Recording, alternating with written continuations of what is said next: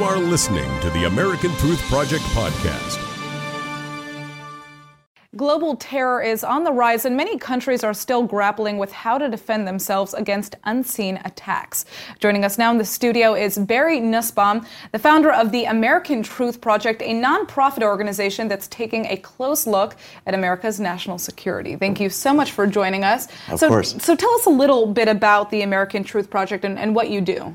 American Truth Project is a 501c3 in the United States, so it allows donors to come in on a tax-deductible basis. We do two main things. We educate the American public and our viewers around the world on Islamic terror, and we look at that, how it's infiltrated the United States and how it's getting much worse. And on a secondary basis, we look at the security alliance between Israel and America, and we do everything we can to strengthen that. Interesting. So this is in many senses a fact database in terms of what is happening security-wise within both the United States and the Middle East Exactly. as well. Okay. All right. So, many of the threats that we are talking about, like we said, are relevant here in Israel. And it turns out, like we said, the Islamic State has a base in the Golan Enclave right now. That's just one of many security threats that Israel is dealing with. How do you think countries like America view Israel's response to these types of security threats? It's changed dramatically over the last several months, mostly in the last year.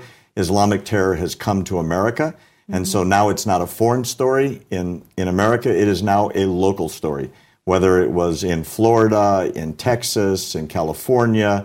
What was an Israeli problem that we as Americans, for the most part, didn't understand, now it's personal. And now we understand what Israel has gone through. And American Truth Project has a lot to do with educating on that exact subject. Do you think that, people on the ground are understanding that? They're feeling closer to Israel in any sense? Or is that not kind of a shift that we're really witnessing? That shift is going on right now. Okay. Israel has been the canary in the coal mine for the rest of the world, but it was a foreign problem. It was an Israeli problem, or it was an Iraq problem, or it was certainly a European problem. Now it's an American problem, and with the change of administrations, now people understand that it's not workplace violence, it's not gun problems, it's not crazy people, it's Islamic terror, and often with a pledge to ISIS. Well, speaking about, the change in leadership, what can we expect to see in the future, especially in terms of Israeli-American relations and coordination on these security efforts? I think there's a profound change that's already happening. It's in the wind in America.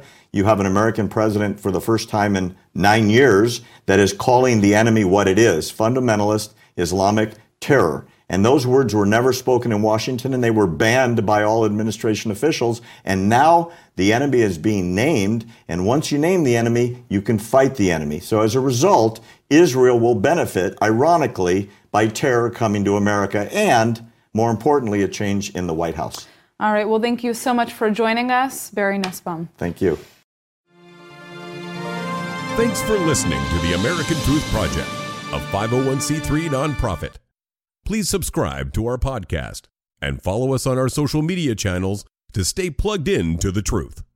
Go to americantruthproject.org and subscribe to our newsletter to stay informed on the latest news.